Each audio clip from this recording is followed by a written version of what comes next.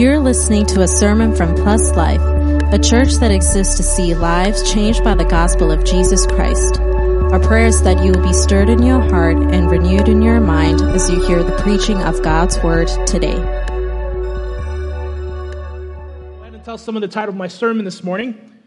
Why should we give? Why should we give? Before we get into it this morning, just a reminder that next week is that evangelism workshop. So if you haven't signed up for it yet, please do. If you're interested in figuring out how to evangelize, the best way to share the gospel to your friends and families that are unbelievers, please sign up for that workshop, and we're going to discuss that next week after service. Now, again, the purpose for this is because when Summer Jam Picnic comes along, our desire as a church community is to really make it of an evangelistic event, right? To reach out to those guests and those visitors that are not regulars at our church who might have just found the event, or might have just found our picnic online, or even those that we invite so that we can share the gospel to them. So please come out to that, and again, come out to the prayer service that is going to be the Sunday after that, or rather the Sunday after the workshop next week, and so that we can spend some time praying for the Summer Jam Picnic. Now, this morning, in our study of the Gospel of John, we finally get to chapter 6 of the Gospel of John. Of course, we have been going through this series, and we've been in chapter 5 for maybe over a year now or so. But thankfully, we're finally here in chapter 6, and we come to one of the most memorable miracles in Jesus' earthly ministry, the feeding of the 5,000. In terms of scope and impact, this miracle has the largest scope, or the largest impact on a group of people next to the resurrection, simply because of the sheer amount of people that it involves, right? Who witnesses this event, and more than the water being turned to wine, more than Christ healing the official's son that we read about, and more than any other miracle that Jesus performs. It's for this reason that all four Gospels write about this incident, write about this monumental event in Christ's earthly ministry. Imagine for a minute, right? 5,000, just men, by the way, right? Matthew makes a point, even our passage makes a point that that's just the men that they're talking about. Matthew's gospel includes the women and children in that category. And scholars, Bible scholars, actually calculate the number to actually be roughly around 15,000 to 20,000 individuals involved in this single miracle. Assuming that each of these 5,000 men were married, right, and that they also had children, because often where men are, there are women, and where there are men and women, there's often kids, right? So obviously it's a big crowd. It's a large crowd that Jesus had to minister to on this day. Now, we'll go more in depth into this miracle in the coming weeks, but this morning I want to focus on a very specific message that our passage brings us, and that is, why should we give? Why should we give? As we'll see in our passage, as much as this miracle serves as more evidence as to the divinity of Christ, when compiling the accounts from all four Gospels concerning this event, we see that there's a common teaching, there's a common attitude that Jesus is trying to impart, trying to instill into his disciples, and that is the concept of giving. The concept of giving. See, what makes this miracle so unique compared to the other miracles that Jesus performed is that in every account, Jesus invites his disciples to participate in this miracle of giving food to these 5,000 plus individuals, 5,000 plus people who are in need of it. In fact, John's unique perspective on this miracle even calls it a test for his disciples, right? In verse 5, it says, lifting up his eyes then, and seeing that a large crowd was coming toward him, Jesus said to Philip, where are we to buy bread so that these people may eat? And then verse 6, he said this to test him, for he himself knew what he would do. Now, spoilers, right? The disciples failed the test. The disciples failed this test. They failed to practice the proper attitude, the proper perspective, the proper heart, and even faith when it comes to giving. And unfortunately, we can do the same. We can fall into the same wrong mentalities as the disciples when it comes to the act of giving. The act of giving to our church, to those around us, to those we love, or not even those who we love, but even those around us who are in need. And so this morning, I want us to learn from the disciples' mistakes, examine our own hearts and attitudes towards giving, and see Jesus' example when it comes to this act of charity. By the way, I'm not just talking about giving, in terms of tithes and offering, right? But even when it comes to giving help or aid or a love gift to those in need, how does our hearts look like whenever we go out of the grocery store and someone is out there asking for spare change, right? How does our hearts look like when we get off the highway and there's a guy up on the side and with a sign and he's asking for some food or some help or some spare change? Do we perceive them with disdain, right? Do we say, get a job, right? Or do we see them with compassion? How about when someone asks for our help, but we don't quite have what they're asking for? Do we sort of just give up as though we can't help them? Or do we go out of our way just to help them? Just to help them in however way we can, with whatever we have to help them with. And so that's the plan this morning. Before we go into the depths of John's reasoning for this miracle next week, this week we'll be examining our own hearts to see if our hearts pass the test. The same test that Jesus tests his disciples with on this topic of giving. Church, my hope this morning is that by the conviction of the Holy Spirit and the illumination of God's holy word, that our hearts would be conditioned to give the same way that Jesus gives. That our attitudes and perspective on helping others would be refined and edified so that we would become a church known for loving others, a church known for reflecting Christ's love to all those around us, not just to each other, but even those outside of our church community. Beloved, my desire is that we would learn from the heart of Christ so we would ultimately give like Christ. So let's jump into our passage and unpack this miracle of the feeding of the 5,000 and the proper attitude that we ought to have when it comes to giving. So everyone say, jump with me. Everyone ready to give? Okay, a little slow to that one, but okay. So in order to correct our attitude and our perspective, our heart in this matter, when it comes to giving, I think it's important for us to answer the very simple question of why should we give? What's the reason for it? Why should we give? It sounds like a pretty straightforward question, I know, and maybe all of you have already an answer for it, but maybe, because it's a Christian thing to do, right? The Bible tells us to give, or because we get tax receipts at the end of the year. Whatever the reason might be, whatever it might be, what we see in our passage is that Jesus wants his disciples to go deeper than that. He doesn't want them to do this or to give out of some sense of duty or obligation. There is a heart posture, attitude that he is trying to impart to his disciples. So let's take a look at this. In verse 1, it says, After this, Jesus went away to the other side of the Sea of Galilee, which is the Sea of Tiberias. And a large crowd was following him because they saw the signs that he was doing on the sick. Now, it's important to look at the parallel passages to this miracle in the other Gospels so that as we unpack this miracle, because John actually skips a few details here, again, to sort of focus in onto his specific perspective of why he's sharing the Gospel here.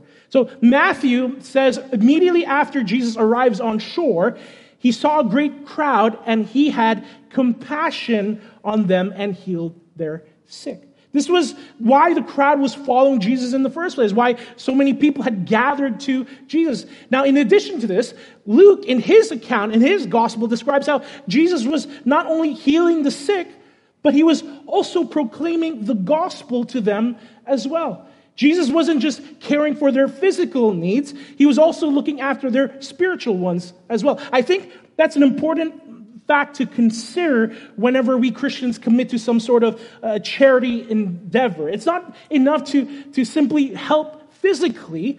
We must point them where they can be helped spiritually as well. And vice versa, right? Just as God commands us to go and make disciples, God also commands us to take care of the widows and the orphans, to help those who are in need. So now our passage continues in verse 3. Jesus went up on the mountain, and there he sat down with his disciples. The other Gospels, again, gives us a little more context, a little more detail on what's happening here.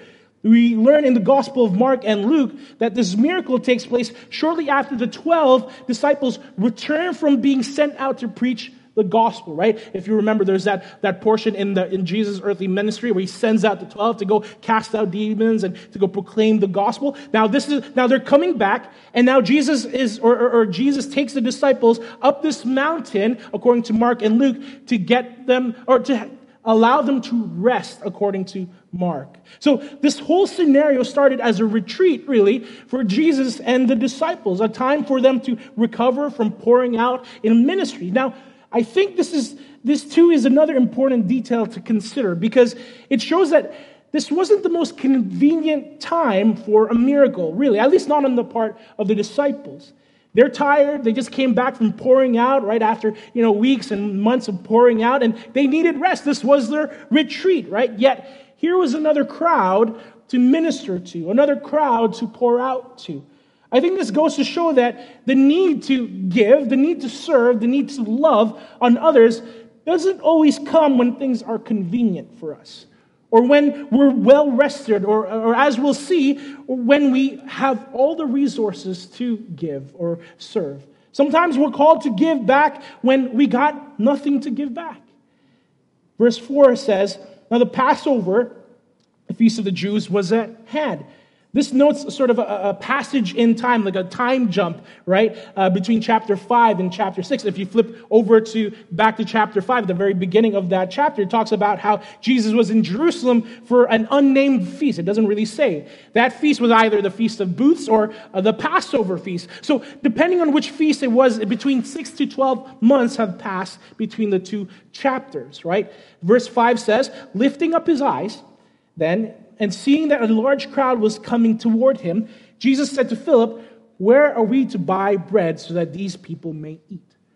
Jesus sees the crowd coming towards him, or rather drawing near to him, and he asks Philip where they could buy some food to feed all these people. Now, it's important to look back at Mark's gospel for this again, because it records the heart of Christ in this situation. Where Jesus is coming from, as our pastor says, he looks up and sees this crowd of people. In Mark chapter 6, verse 34, it says, "When he went ashore, he saw a great crowd, and he had compassion on them, because they were like sheep without a shepherd, and he began to teach them many things." Again, Jesus, seeing the crowds, recognized that they were all like sheep without a shepherd, and had compassion on them. Now, I've talked about this word compassion before from this pulpit, and its specific meaning in the original Greek. The word here is splagnizomai, meaning to be moved in the inward parts, to feel and be moved to action. Whenever this word is used in the Old Testament, it's often used to describe the heart of God towards us. It's the same word that's used in the story of the prodigal son, when the father sees the son from far away, and then he has compassion over the son, and he runs to him. When the Good Samaritan saw the half-dead man on the road, it says that he had compassion for him, and he was moved to help this beaten man on the side of the road.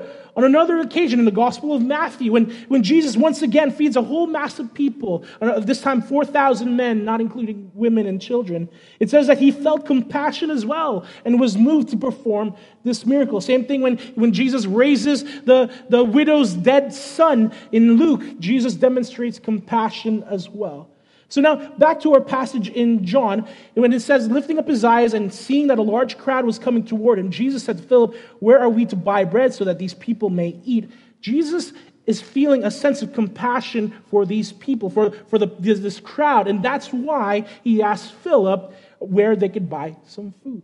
So now, this brings us to the first answer to this question of why should we give? And that's because giving reflects the heart of God.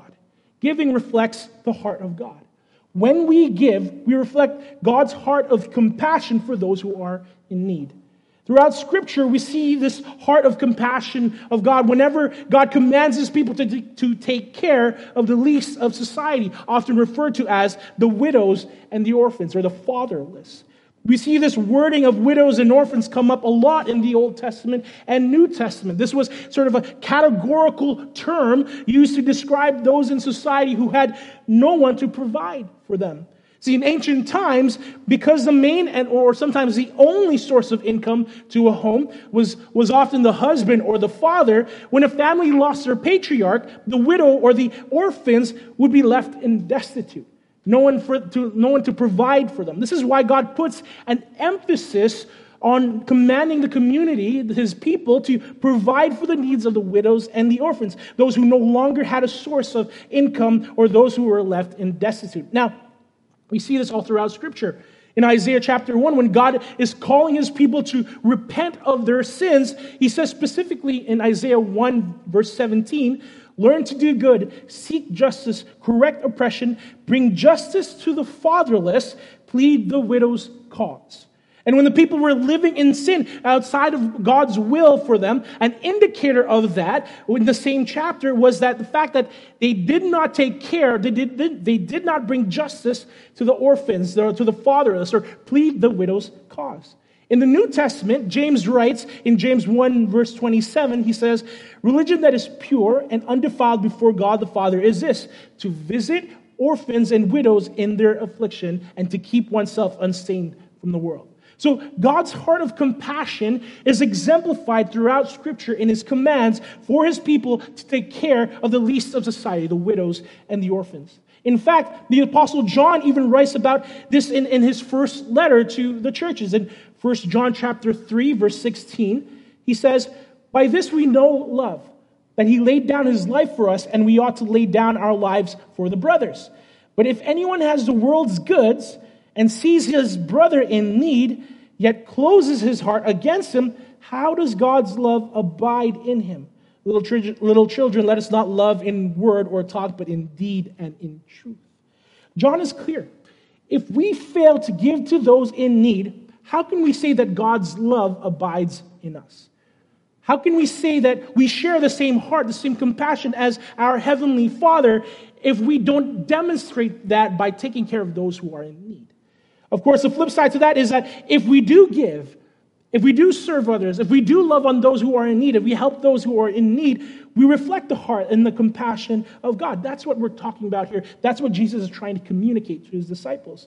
That is, again, compassion. This is what Jesus wanted his disciples his disciples' perspective to be as well, their attitude as well. It wasn't just about duty or following a command, though that's a good place to start. Christ's desire for his disciples was to have compassion as well, to be moved inside towards action. Similarly for us, giving, whether it's tithes or offerings or a love gift or sharing some change to the guy standing on the side of the highway, or our giving is meant to demonstrate, exemplify God's heart of compassion. We see the need, we are moved by the need, and we act on the need. That's compassion. In our passage, Jesus saw the crowds with a heart of compassion, and he wanted his disciples to do the same, and he wants us to do the same. So let's ask this question for us, right? Do you feel compassion for those who are in need?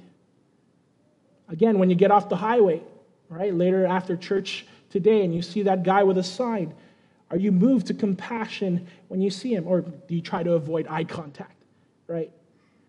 Or next time you're at the grocery store and there's a lady asking for some spare change as you leave the store, do you feel compassion for them? Are you moved to act on their behalf? How are you reflecting God's heart of love and compassion to those around us, to those who are in need around us? We give because it reflects the heart of God. So this is what Jesus wanted for his disciples, as we said, a heart of compassion. It's why he asked Philip where to get food for the people. In verse 6, right? He said this to test him, for he himself knew what he would do. In the other Gospels, there's a couple more words to this test, right? In Matthew, Mark, and Luke, the disciples tell Jesus to send the people away so that they could go and find food for themselves. But Jesus says to them in Mark chapter 6, verse 37, but he answered them, You give them something to eat. You give them something to eat. You feed them. I love this, right? The disciples ask Jesus to do something, but Jesus replies, no, you do it, right? You feed them. You do something about their hunger. You take responsibility for your neighbor. You love on them. You feed them.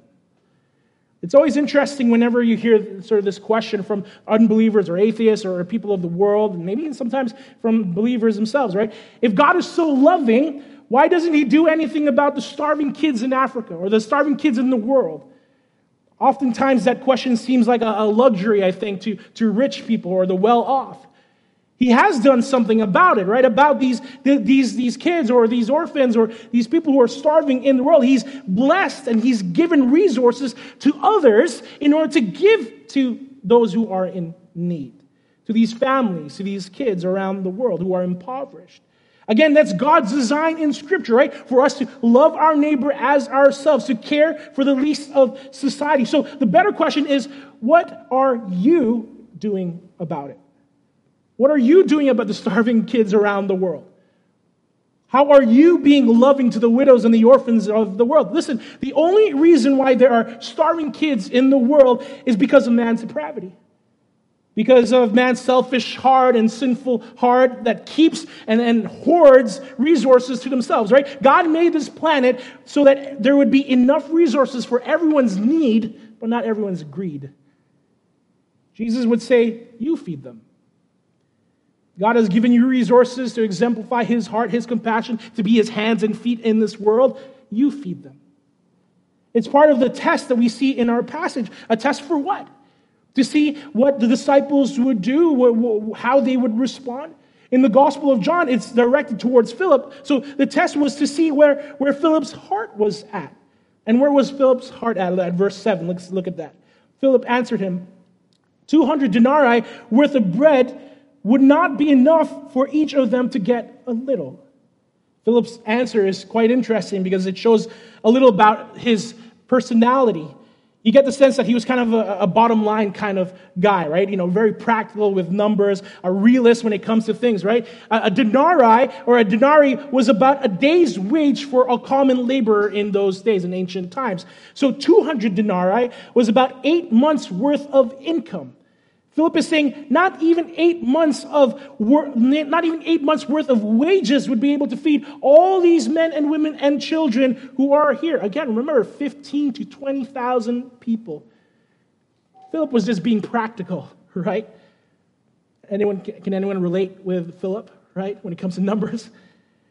Meanwhile, Andrew, Peter's brother, comes along and says, verse 9, there's a boy here. He has 5 barley loaves and 2 fish, but what are they for so many? Now, let me tell you, Andrew doesn't sound very helpful at all. And I don't think he's trying to be helpful. He's just pointing out the obvious, right? He's Mr. Obvious in this passage, right? If you think about it, hey, Jesus, there's a boy here. He has 5 crackers and 2 fish. Will that help?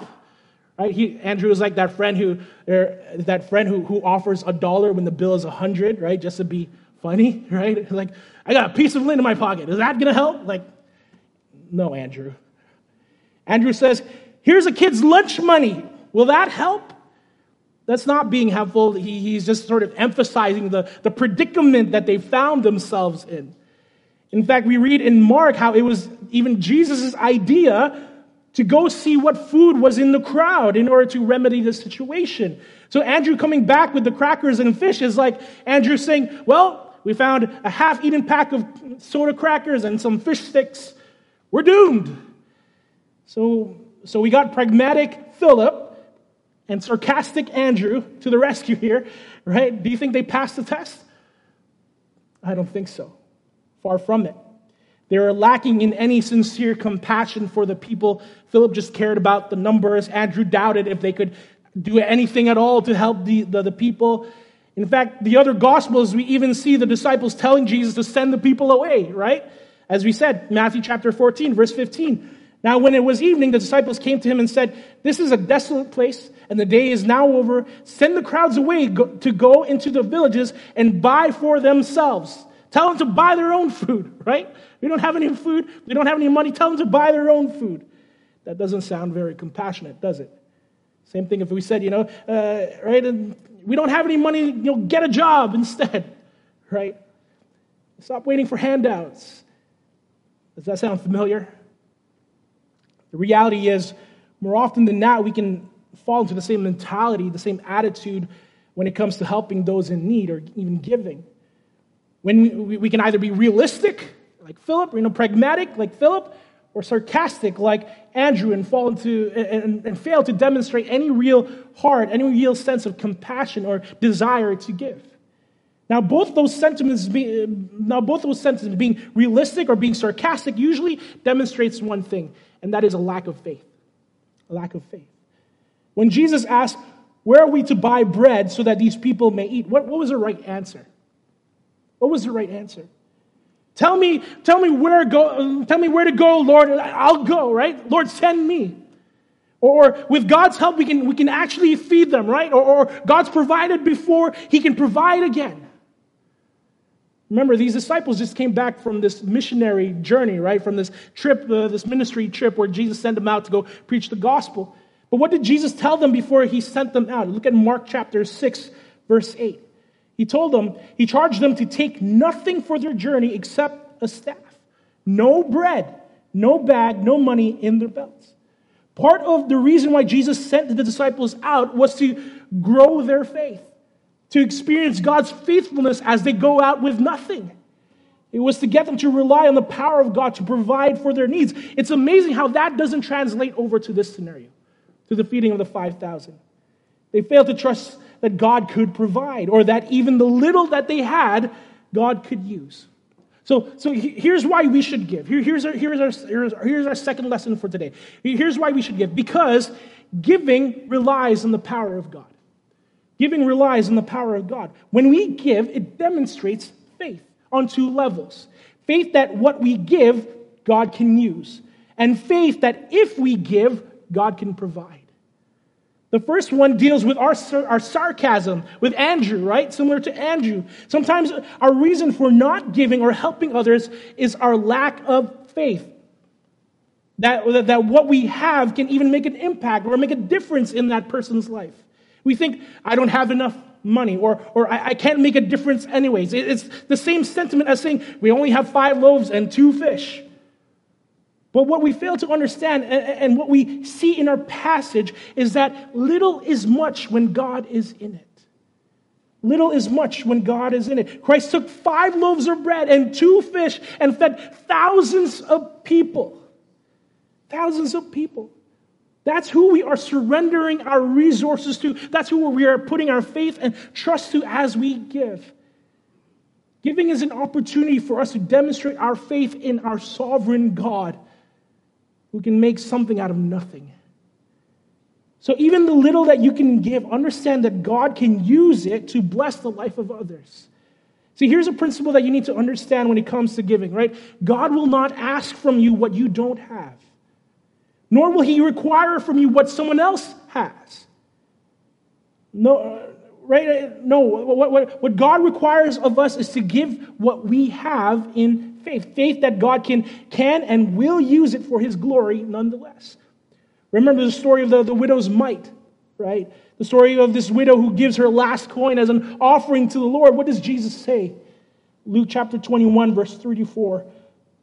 It says, "Truly I tell you, the poor widow has put in more than all of them. For they all contributed out of their abundance, but she out of her poverty put in all she had to live on." Give generously and have faith that God can use whatever you give. Now, here's a second reason why faith is necessary when we give, because sometimes it's hard to give when we ourselves are finding it hard to make ends meet, right? Sometimes we're like Philip, and we're thinking, we're crunching the numbers, we're doing the math, and giving becomes difficult because we don't have much to give.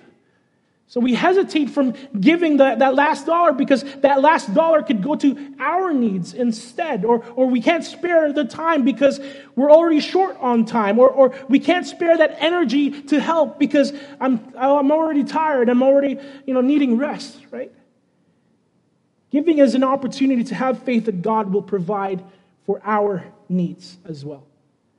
That even if we were to give our last dollar, the bottom dollar, in obedience to God, that as a loving Father, God will not forget our needs.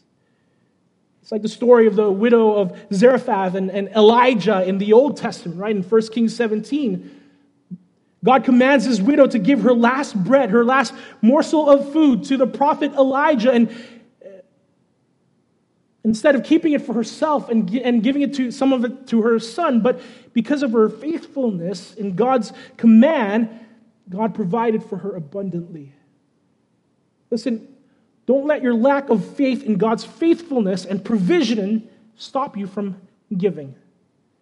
Jesus says in Matthew chapter 6, verse 31, "Therefore do not be anxious, saying, 'What shall we eat?' Or 'What shall we drink?' Or 'What shall we wear?' For the Gentiles seek after all these things, and your heavenly Father knows that you need them all." Hear that. Your heavenly Father knows that you need them all. But seek first the kingdom of God and his righteousness, and all these things will be added to you.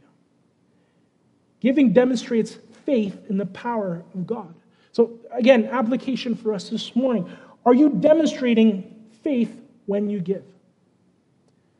Are you demonstrating faith when you give? Are you trusting God when you give that he can use whatever it is that you give, even the little that you give, for his glory?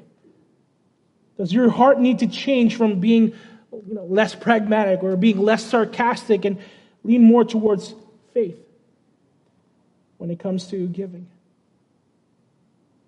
Lastly, the reason why we should give, we'll just go straight to it, is because giving returns the blessings of God. Giving returns the blessings of God. Verse 10, look at this with me. Jesus said, "Have the people sit down." Now there was much grass in the place, so the men sat down, about 5,000 in number. Jesus then took the loaves, and when he had given thanks, he distributed them to those who were seated. So also the fish, as much as they wanted. Imagine this, right? 5 loaves and 2 fish, and Jesus gives thanks for them. Right? Jesus gave thanks for even the little that they had to work with, for the crackers and fish. I keep saying crackers, by the way, because in ancient times, when it refers to these barley loaves, they weren't bread as you know it. They're flat bread, right? These crackers that you often see that people eat. There is a recognition that even the little that they had was from God. This is why Jesus is thanking the Lord. This is why Jesus is thanking the Father. And that's the reality of it, right? Everything that we have is from God. James says that every good gift and every perfect gift is from the Father. Therefore, whenever we give, it's just giving back out of the overflow of God's abundant grace over our lives. So in one sense, we need to practice an attitude of gratitude, giving thanks to God for what we have. Then from that gratitude is where our giving should flow from. Giving is always an opportunity to give back to God what's rightfully his. That's the tithe. And give to God what he rightfully deserves in thanks. That's our offerings. That's giving above and beyond the tithe. That's giving to the needs of others. Giving should always be seen as an opportunity to give back to God what he lavishly bestowed on us. Gratitude is the attitude that should shape our giving. We don't have to give, we get to give. We get to give. We get to give back to the God who has lavishly blessed us with so much grace. And it should be the same attitude when we see someone asking for change on the streets, when others ask us for help. We get the opportunity to help them, right? There's a story in the gospel where Jesus talks about how these servants, right, and this king, and the master says to the servants, "Well done, my good and faithful servants," right? Because when I was in need, you offered me help. When I was in prison, you offered me a cup full of water. And I was hungry, you gave me food to eat. And the servants asked, when did we do this, right? And the answer of the master was, when you did these to the least of them, you did unto me. That's the same attitude that we ought to be approaching those who are in need, those are people that we see who are in need of help, that we are doing it unto Christ, that we are giving and providing for and giving back to the Lord for all the blessings that he's given to us. So some application here again. Are you giving from your gratitude? Do you thank God for even the little that you have? Do you seek to return the blessings that God has blessed you with? So again, why should we give? Because giving reflects the heart of God. It demonstrates to a lost world that God cares, that God is a compassionate God, that God loves. Why should we give? Because giving relies on the power of God. Giving relies on the power of God. It demonstrates faith, that God could use even the little that we give to help those in need. At the same time, it demonstrates faith that even if we give all that we have, that God will continue to provide for us as a loving Heavenly Father. And finally, why should we give? Because giving returns the blessing of God. We just get to give back to God for all the things that He's blessed us with, every good and perfect gift that He's poured into our lives. We want to be known as a church that gives, who takes responsibility for our neighbor, who loves our neighbor just as we love ourselves. A church that truly reflects the love of Christ. That's one of our missional statements as Plus Life. So, as an opportunity for us as a church community, we want to start an initiative. We want to start an initiative as a church starting next week. It's called the You Feed Them Initiative, right? Straight from the Gospels, right? You Feed Them Initiative. Basically what we're doing is we're going to be collecting some canned goods and non-perishables for the Mississauga Food Bank. All right, and you can start bringing that in next week, and our goal is to reach about 150 pounds worth of food to give back to our communities because, again, we get the opportunity to give. And again, as a church community, we want to be a church that reflects the love of Christ. So you feed them, right? It's not enough to just pray for those in need. Same thing as Jesus says to his disciples, you feed them. And so keep that in mind, keep that in prayer in the next couple of weeks until the end of July. We're going to be collecting these canned goods, again, and non-perishables for the Mississauga Food Bank. Anyone excited for that? Hope so. Ultimately, when we give, we reflect the heart of Christ when he gave himself for us.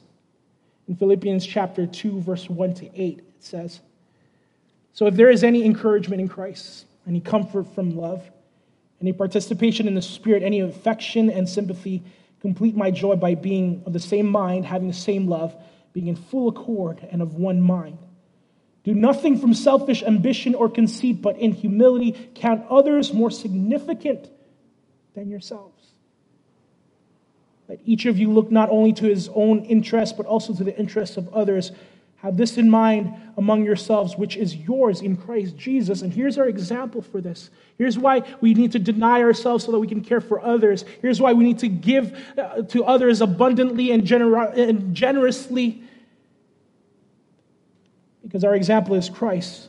Though he was in the form of God, did not count equality with God a thing to be grasped, but emptied himself by taking on the form of a servant, being born in the likeness of men, and being found in human form, he humbled himself by becoming obedient to the point of death, even death on a cross. That's our example of giving. Jesus himself, our Savior, our God who came in human form and gave himself up, his entire being, his body up, his blood to wash away our sins, his body bruised for our healing.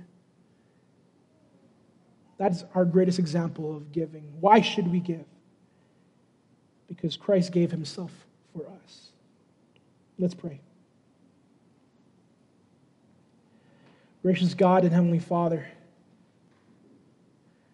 we thank you that ultimately, at the end of the day, that you are a great example of how we should give, of the heart of compassion that we ought to have when reaching out to those in need. Because ultimately, Lord, you saw us in our dire need of salvation, in the mire of our sin, in the wretchedness of our hearts and our minds and our actions and our words and our deeds, Lord God, and you had compassion on us. In your love, in your grace, and your mercy, you chose to give your Son to die the death that we should have died, to pay the price that we owed, so that we can have right relationship with you, so that we can be reconciled to you. And I pray, oh Father, for those who have yet to believe that, who have yet to put their faith and trust in that, who are still putting their faith in their dead works, in their righteousness and whatever good work that they could do. I pray, Father, that in this sacred time, Holy Spirit, that you would move in their hearts and cause them to have faith. They would trust in you as their Savior and Lord. The precious gift the Father has given so that we can be saved. Lord Jesus, would you reign in our hearts, that we might reflect your heart to those who are in need, that we would not be stuck in just loving those that we already love or those who love us back, that we would even love on those who don't even know us, even those who hate us, and that we would give just as you give, to meet not just physical needs, but Lord God, point them to where their spiritual need would be met. Father God, we are reminded that the ground is leveled at the foot of the cross, that we're all just beggars pointing others to where they can find the bread of life. Help us, O Lord, to give as you have given. And pray these things in Jesus' mighty name. Amen. Thanks for listening. We hope that you were blessed by the sermon today. If you would like to learn about the gospel or know more about our church, please visit pluslifepeople.com. Remember to subscribe for more content. Until next time, stay blessed.